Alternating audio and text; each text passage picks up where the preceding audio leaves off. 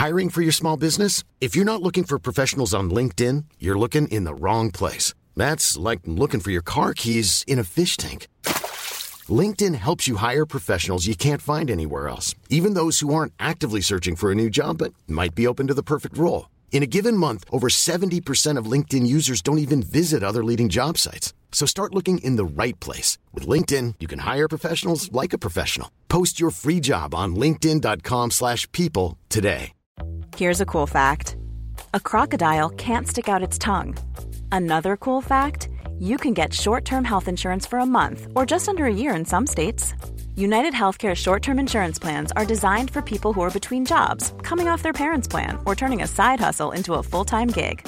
Underwritten by Golden Rule Insurance Company, they offer flexible, budget-friendly coverage with access to a nationwide network of doctors and hospitals. Get more cool facts about United Healthcare short-term plans at uh1.com.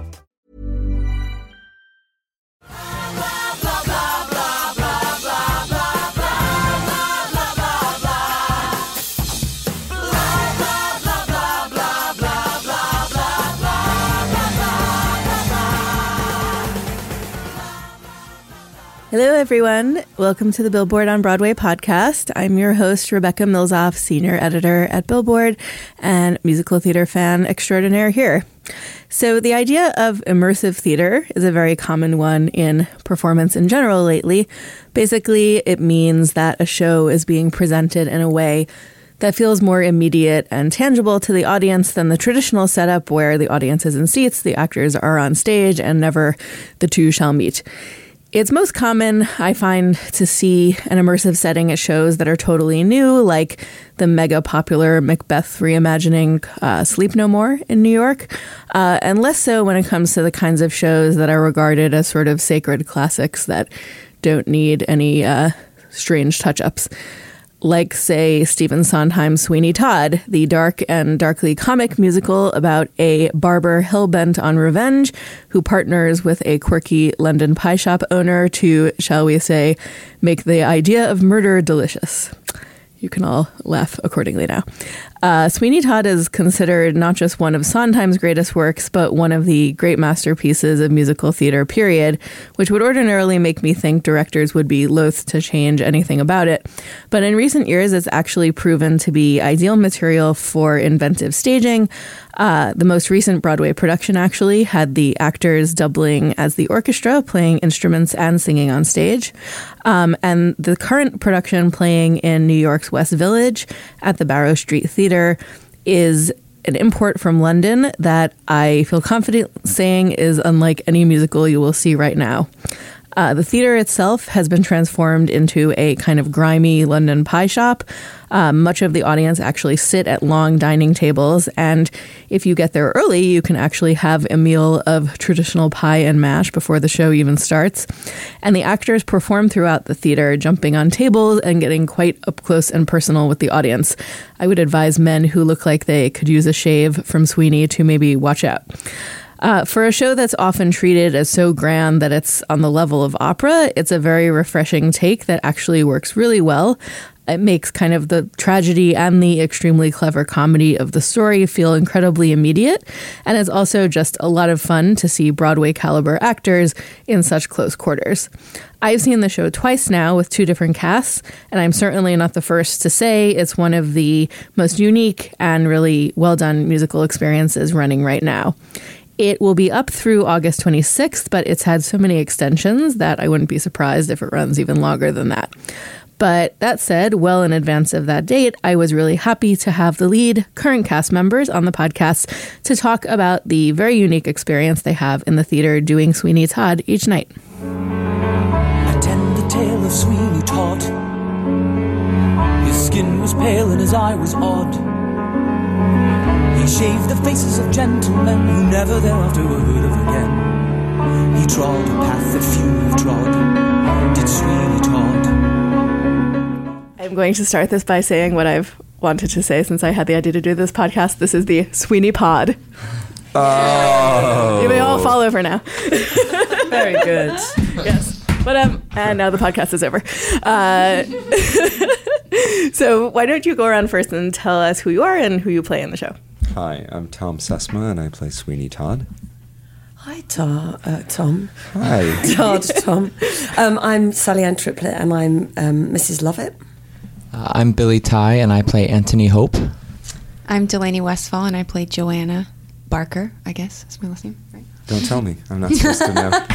And you're all fantastic. I saw the show actually for the second time. I saw it the first time last year, and then saw you guys a couple weeks ago. And it was very interesting to see how things kind of change with a different cast and we were better, different right? vibe in the theater. They're all great.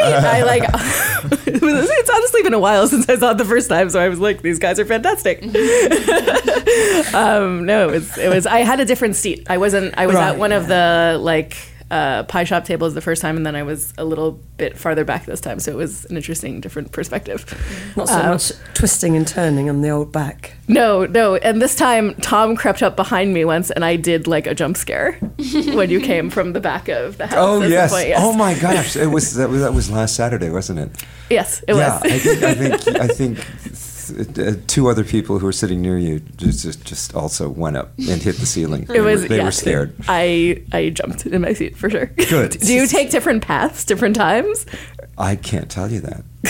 I mean, I could, but I'd have to kill you.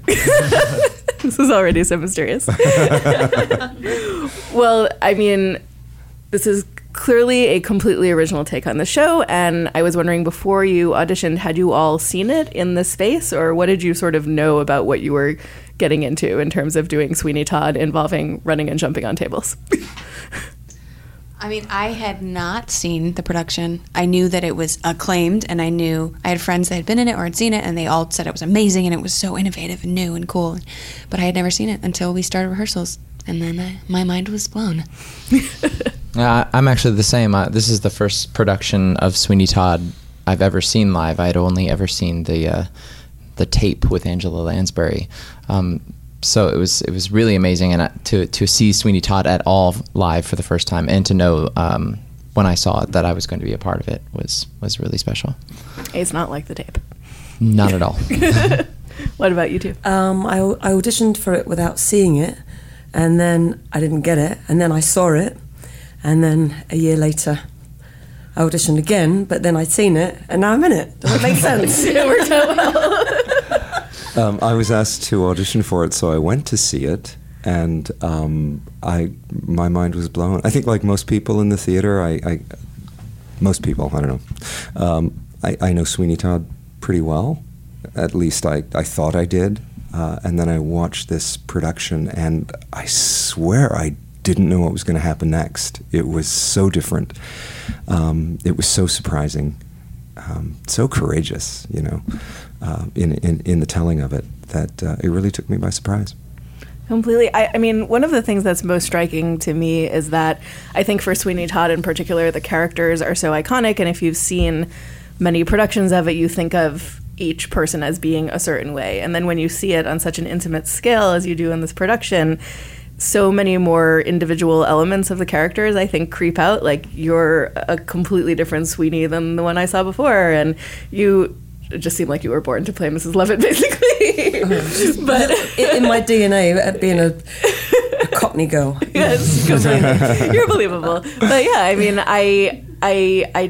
because it's just on this very different scale, I mean, do you feel like you're able to sort of bring more of yourselves to the role in a way that maybe you couldn't on, a huge Broadway stage? Definitely. I feel like the subtleties and I don't know, I feel like with me in particular, I get a lot that, people, when they see this production and they try to understand the role of Joanna, they forget about her, or she's not very memorable. And something that I have tried to do is bring my quirkiness and weirdness and I don't know to it, and I feel like that's been more successful, and it's been easier because we're allowed to be more subtle and we're allowed to be more real because the audience is right there. We don't have to be on this huge stage making large choices so the back of the house can see it, and I love that. I found that the space allows for a lot of honesty in a way that we don't typically get to work with on a bigger Broadway stage, and that has been really refreshing and also challenging because when you're doing the show 8 times a week, and your audience is less than a foot away from you, you're held accountable to that standard of you can't get away with any BS in front of them. Like, they see everything, so everything has to feel natural and feel real without crossing into performance. And I think that's finding a fine line between what feels like performance and what feels real. And that's been the greatest challenge and the greatest reward of working on this production so far, for me at least. Yeah, I think that it was really interesting coming into a show that has been running beautifully for a year.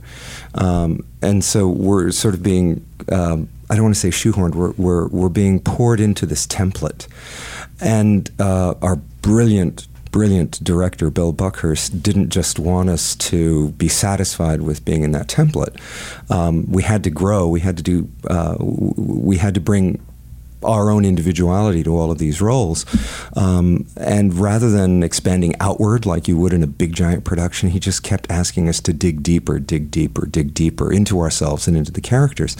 And I think he was fairly successful. I think that's a lot of what I'm feeling, and I hope it's what the audience is seeing, is new discoveries that all of us, I think, are making almost every night with these characters, that's just part of this brilliant text. Completely.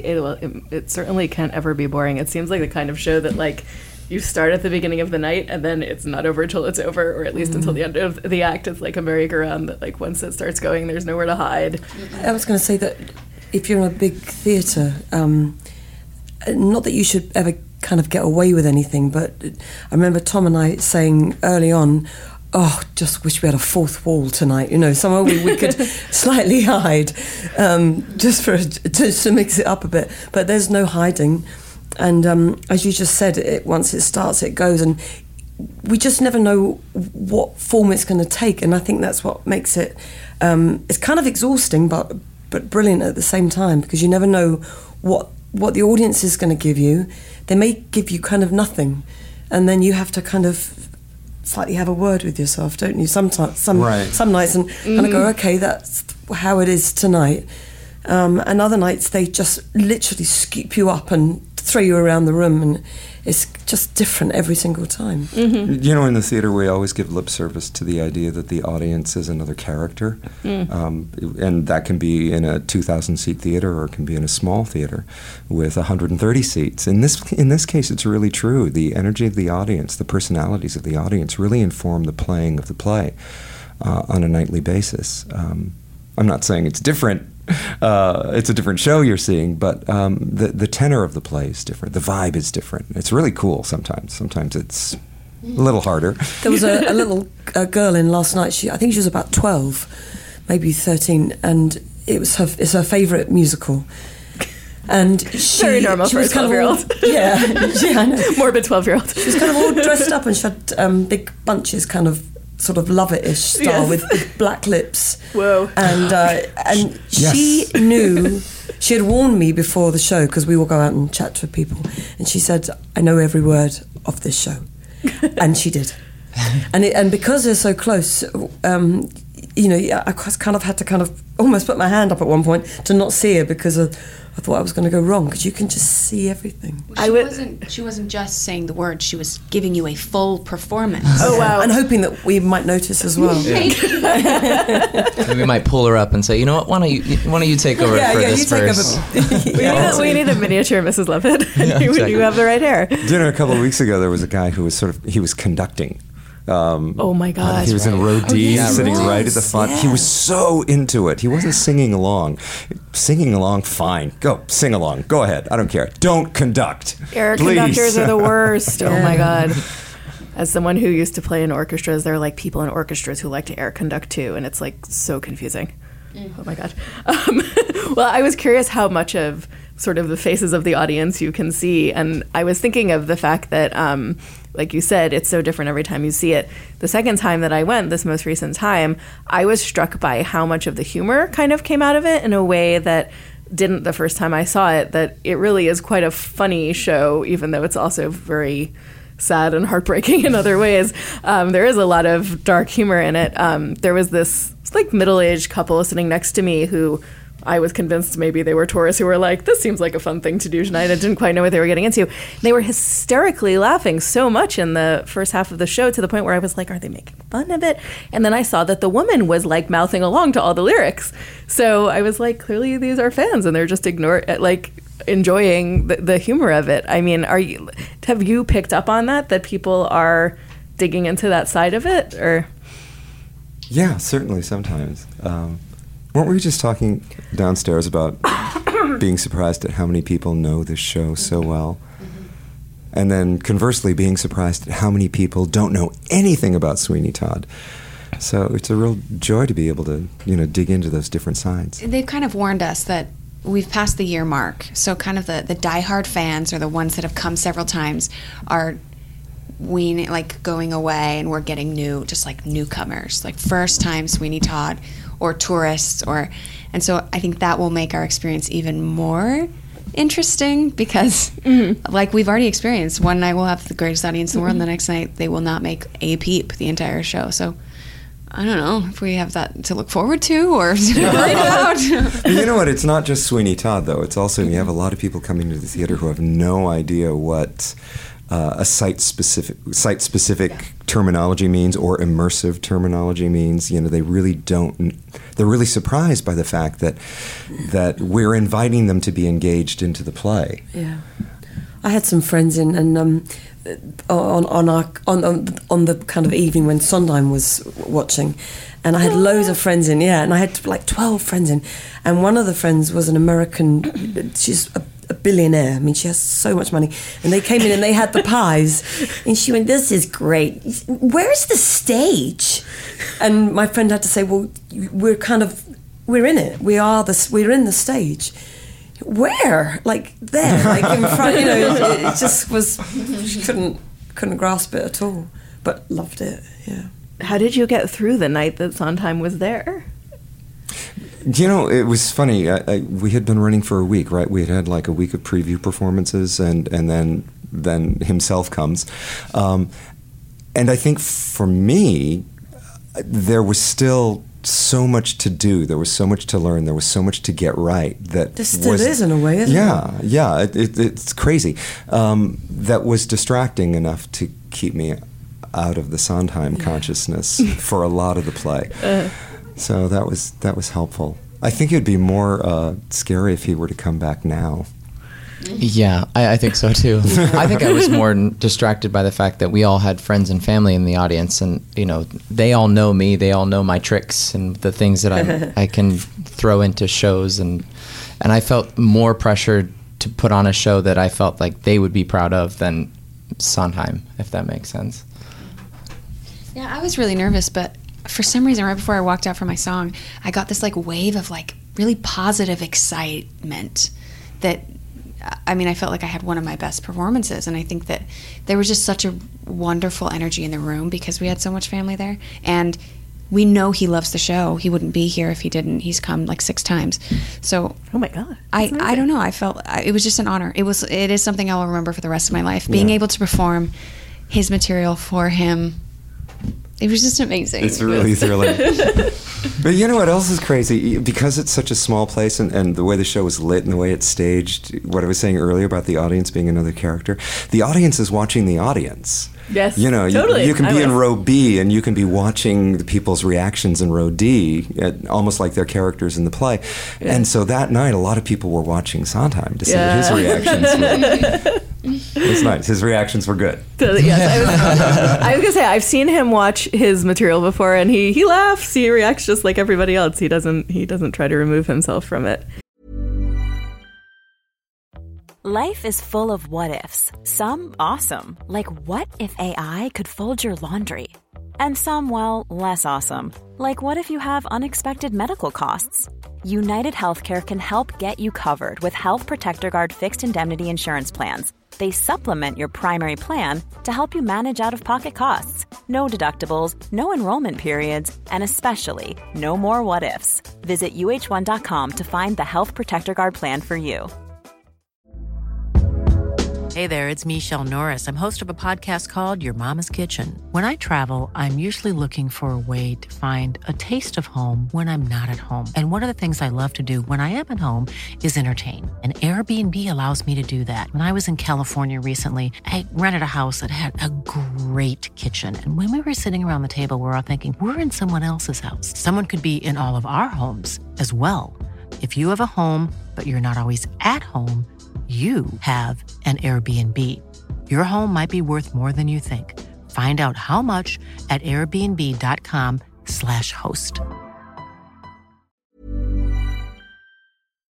I mean, this seems like a good point to step back a minute. What do you think it is about this show, which premiered in the late 70s, yet I think still feels so contemporary and so relevant, still gets produced all over the place every year? What is it about the music, about the story, that you think just continues to appeal to audiences? Gosh, it's a hard one to answer, isn't it? I mean, my daughter absolutely loves it, but she loved it even before we saw it last year. And she's, at the time she was, I guess, 14. I don't know, there's a danger in it, and for young people there's lots of this stuff on the telly that they like to watch that's got that element to it. The music is phenomenal. You know exactly where you are and when it's set and the timbre of the piece and what it's going to give you, and actually underneath it all they're just normal people that are all kind of looking for love, maybe in a crazy, demented way.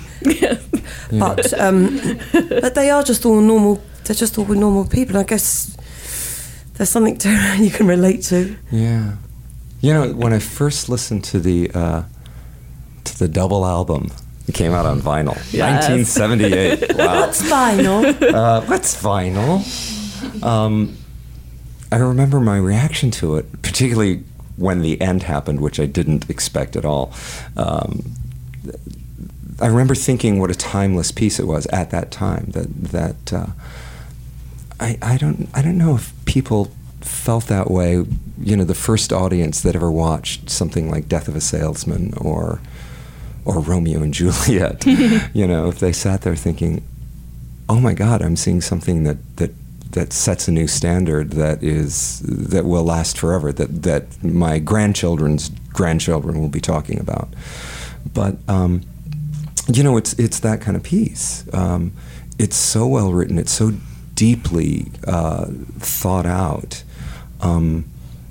There isn't. I know this sounds weird. There isn't a lie, a single dramaturgical lie in the telling of it. It never violates the truth that it sets out for itself, and it makes it last in a way that that's something that doesn't have that depth will last. It's kind of incredible. Also, what Sally was just saying about they're just normal people in very desperate times, and we're all just normal people, and the times that we're living in right now, regardless of where you are politically, are very, very desperate. And so I think, and also we live in a time right now where vengeance, which is a big theme of the show, is looked upon as a virtue for the first time in, I don't know, maybe human history, as opposed to a flaw. So it does speak to these times very much, but it does so very artfully and in a very, very entertaining way. Yes. Agree. Agree. Done. So you all have been on Broadway before, on very big stages, and I have to think that doing this show in particular, which is, I assume, so challenging musically from a vocal standpoint, in this space, what kind of different sort of like dramatic and vocal recalibration is necessary for you? Like, how do you prepare to sing and also do all this physical activity and also be aware of every little thing around you and like not trip and fall? I don't know. I feel like that is something that we're still very much discovering. Sonically, it's such a different experience than anything I've ever done, and everything is strategic in terms of how to place things and where to place things. You know, we're constantly aware of which walls to sort of aim our sound off of, so that things aren't lost in the doorways or in the hallways or in the stairwell. Because we're not mic'd, right? Because we're not mic'd. We're not wearing microphones at all, and we are oftentimes holding our own part. And it's Sondheim music, so it's dissonant and it's all over the place, and it's really difficult to harmonize with each other if we're not all listening. So I think there's a nice combination of us all kind of having to, like what you said, recalibrate the way we approach not only how we sing, but how we aim where we sing and how we sing together and how we work as an ensemble in a way that's still a challenge. I think still 8 times a week, it's still very difficult to figure out how to make it sound fresh, how to make it sound healthy, and how to make sure that product and that piece of art is the same for all 8 audiences. Especially that 8th show, that Sunday night show. Well, I told the story before. I just think it's kind of funny. With the accents in particular, I came from Kinky Boots, and I had a week overlap where I was doing a Northampton accent at night during Kinky Boots, and then I had to come do a standard British during rehearsals. And so that was kind of interesting, just like be able to switch my brain. But also I had come from singing pop and belt for the past 3 or 4 years. I haven't even tapped into this like classical side for a long time. So that took some time, and still just like feeling comfortable and being able to get through the whole show without, straining or feeling super tired is still a challenge that I'm trying to figure out. I was very convinced that you were actually British. So this is a revelation to me. Maybe I'm not good with British accents, but I totally expected you to be the other British person here besides Sally. But no. And I mean, what about for the two of you? Because I mean, these are really almost kind of operatic roles for both of you, and you're doing them in such a raw way. I think the thing for me is when I go up to the 4th floor to have a kind of a warm-up and get myself ready, all I can really do is think about who I'm playing. And if I think about who I'm playing, I put my voice in a slightly different place, and then that helps me to most of the time get through most of it. It's pretty tricky stuff, and they are all over the place, and the characters go in so many different places. And particularly Mrs. Lovett, she doesn't stop talking, so there's nowhere to breathe, and there's still so many places in the show where I was like, just where do I breathe? But it's so character driven that I think I kind of go towards there first, and then I'm like, okay, and then I start to warm up my voice based on that. And does running up and down 4 flights of stairs every time there's a lift?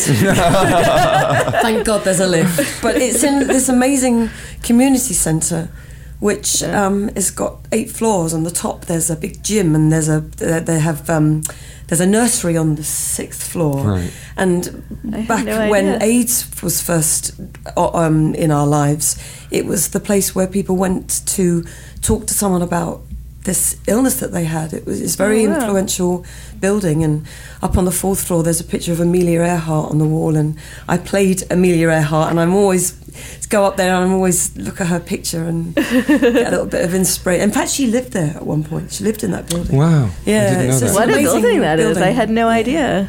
Yeah, it's a very historic community center. It's really, really, really great. I never even thought about the floors above the theater floor. Yeah. It's so funny to hear you say all that. That's exactly what I do. Is it? Yeah.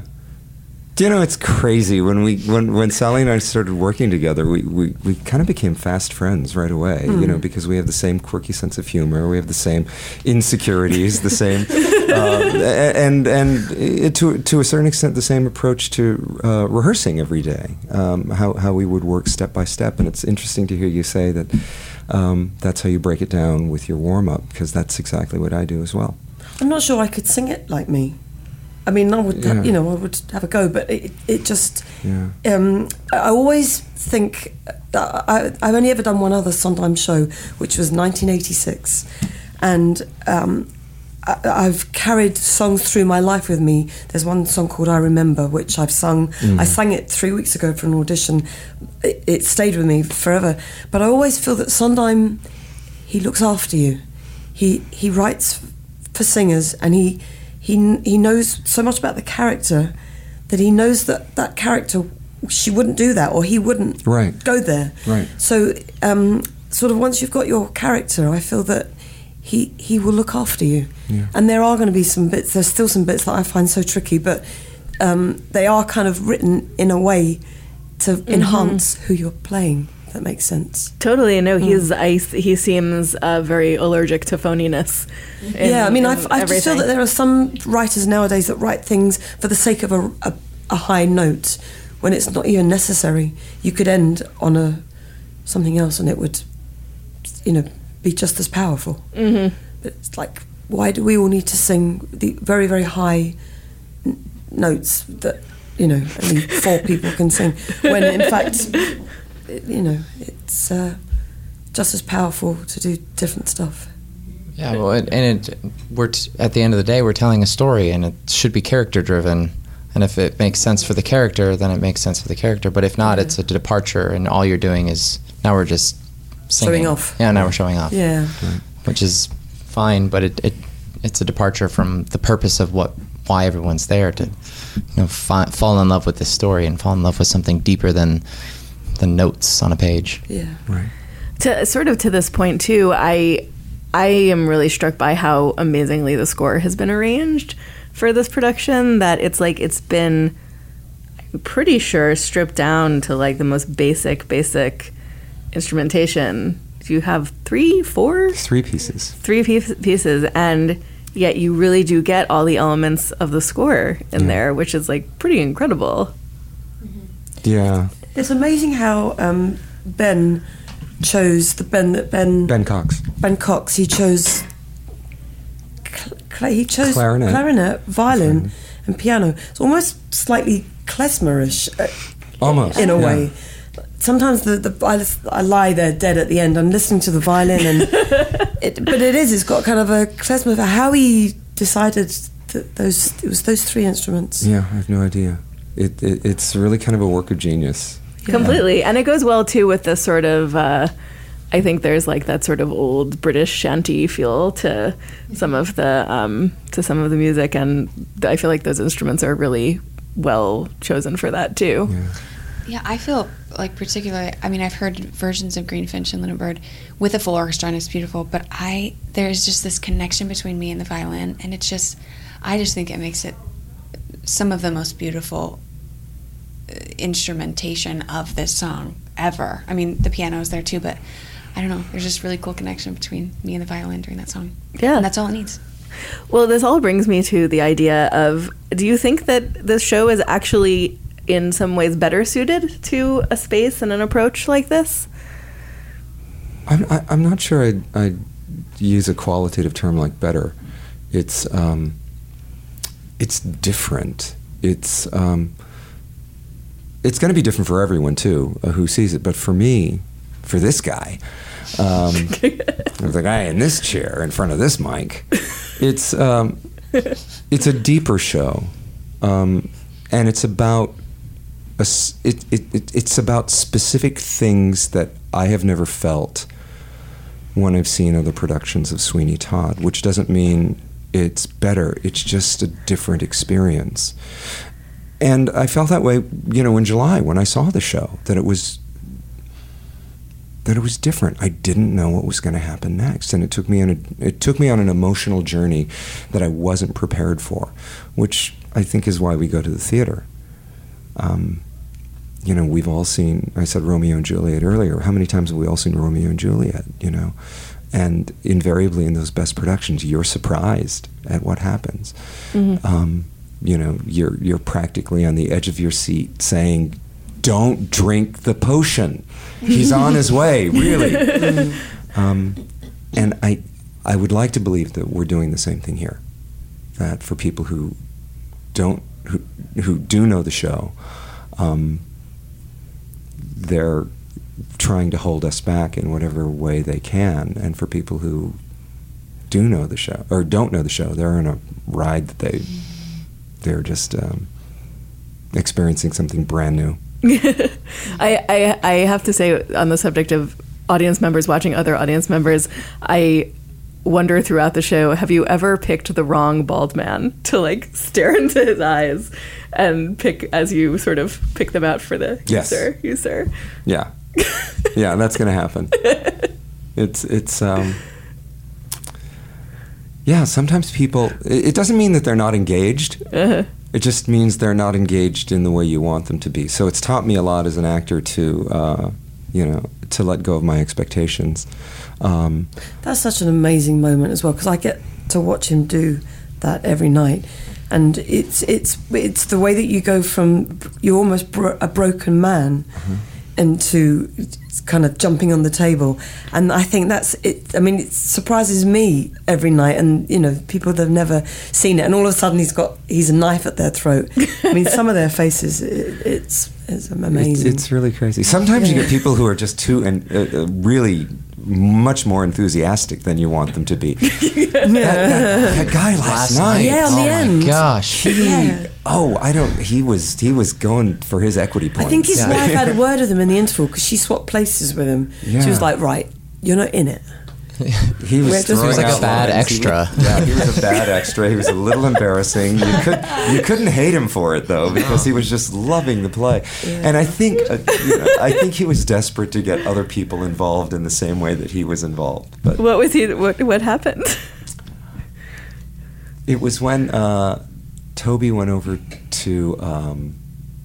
With the bottle of with elixir. a bottle of Pirelli's elixir, and this guy had a full head of hair, but he wanted to be played with. He wanted Pirelli's elixir, poured on his head. He wanted to be the magician's assistant, didn't he? Right. Yes. Yeah. And so he was waving his arms and he was laughing. He was talking to Toby while Toby was singing, and all of us had just turned into pillars of salt. We just did not know. Great. We were just all so happy that we weren't Zach at that moment. He was the most extra of extras. Yes.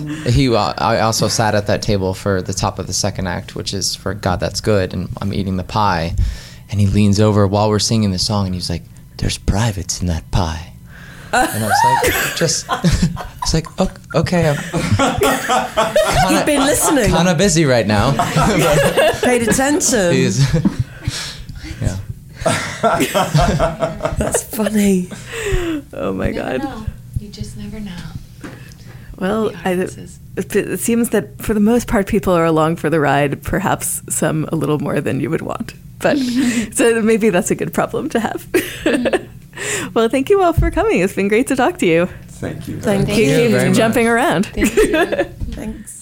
The history of the world, my sweet, Oh, Mr. Todd, what does it tell? is who gets eaten and who gets to eat. And Mr. Todd, who gets to sigh? But fortunately, it's also clear But everybody goes down well with beer. Sweeney Todd is running at the Barrow Street Theater in New York through August 26th. You can buy tickets and see more information about it at sweeneytoddnyc.com. By the way, the music you heard at the beginning of the podcast and just now is actually from the 2005 Broadway cast recording. Sadly, this production does not yet have a cast recording. If you're a fan of the Billboard on Broadway podcast, please subscribe on iTunes. Give us lots of nice stars and reviews. You can always find me on Twitter at Rebecca Milzoff and on Instagram at YaDownWithRMM, YaDownRMM. And you can use hashtag Billboard on Broadway to tweet about the podcast, and hope to have you back next week.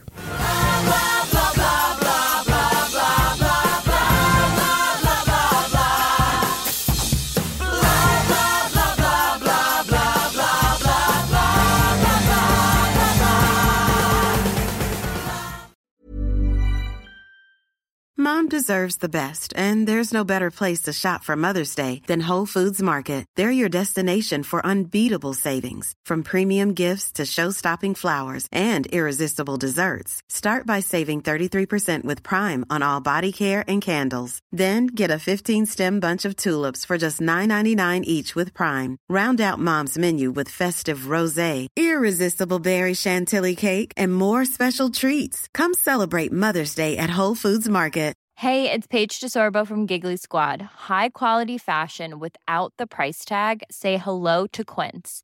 I'm snagging high-end essentials like cozy cashmere sweaters, sleek leather jackets, fine jewelry, and so much more. With Quince being 50 to 80% less than similar brands. And they partner with factories that prioritize safe, ethical, and responsible manufacturing. I love that. Luxury quality within reach. Go to quince.com/style to get free shipping and 365-day returns on your next order. Quince.com/style.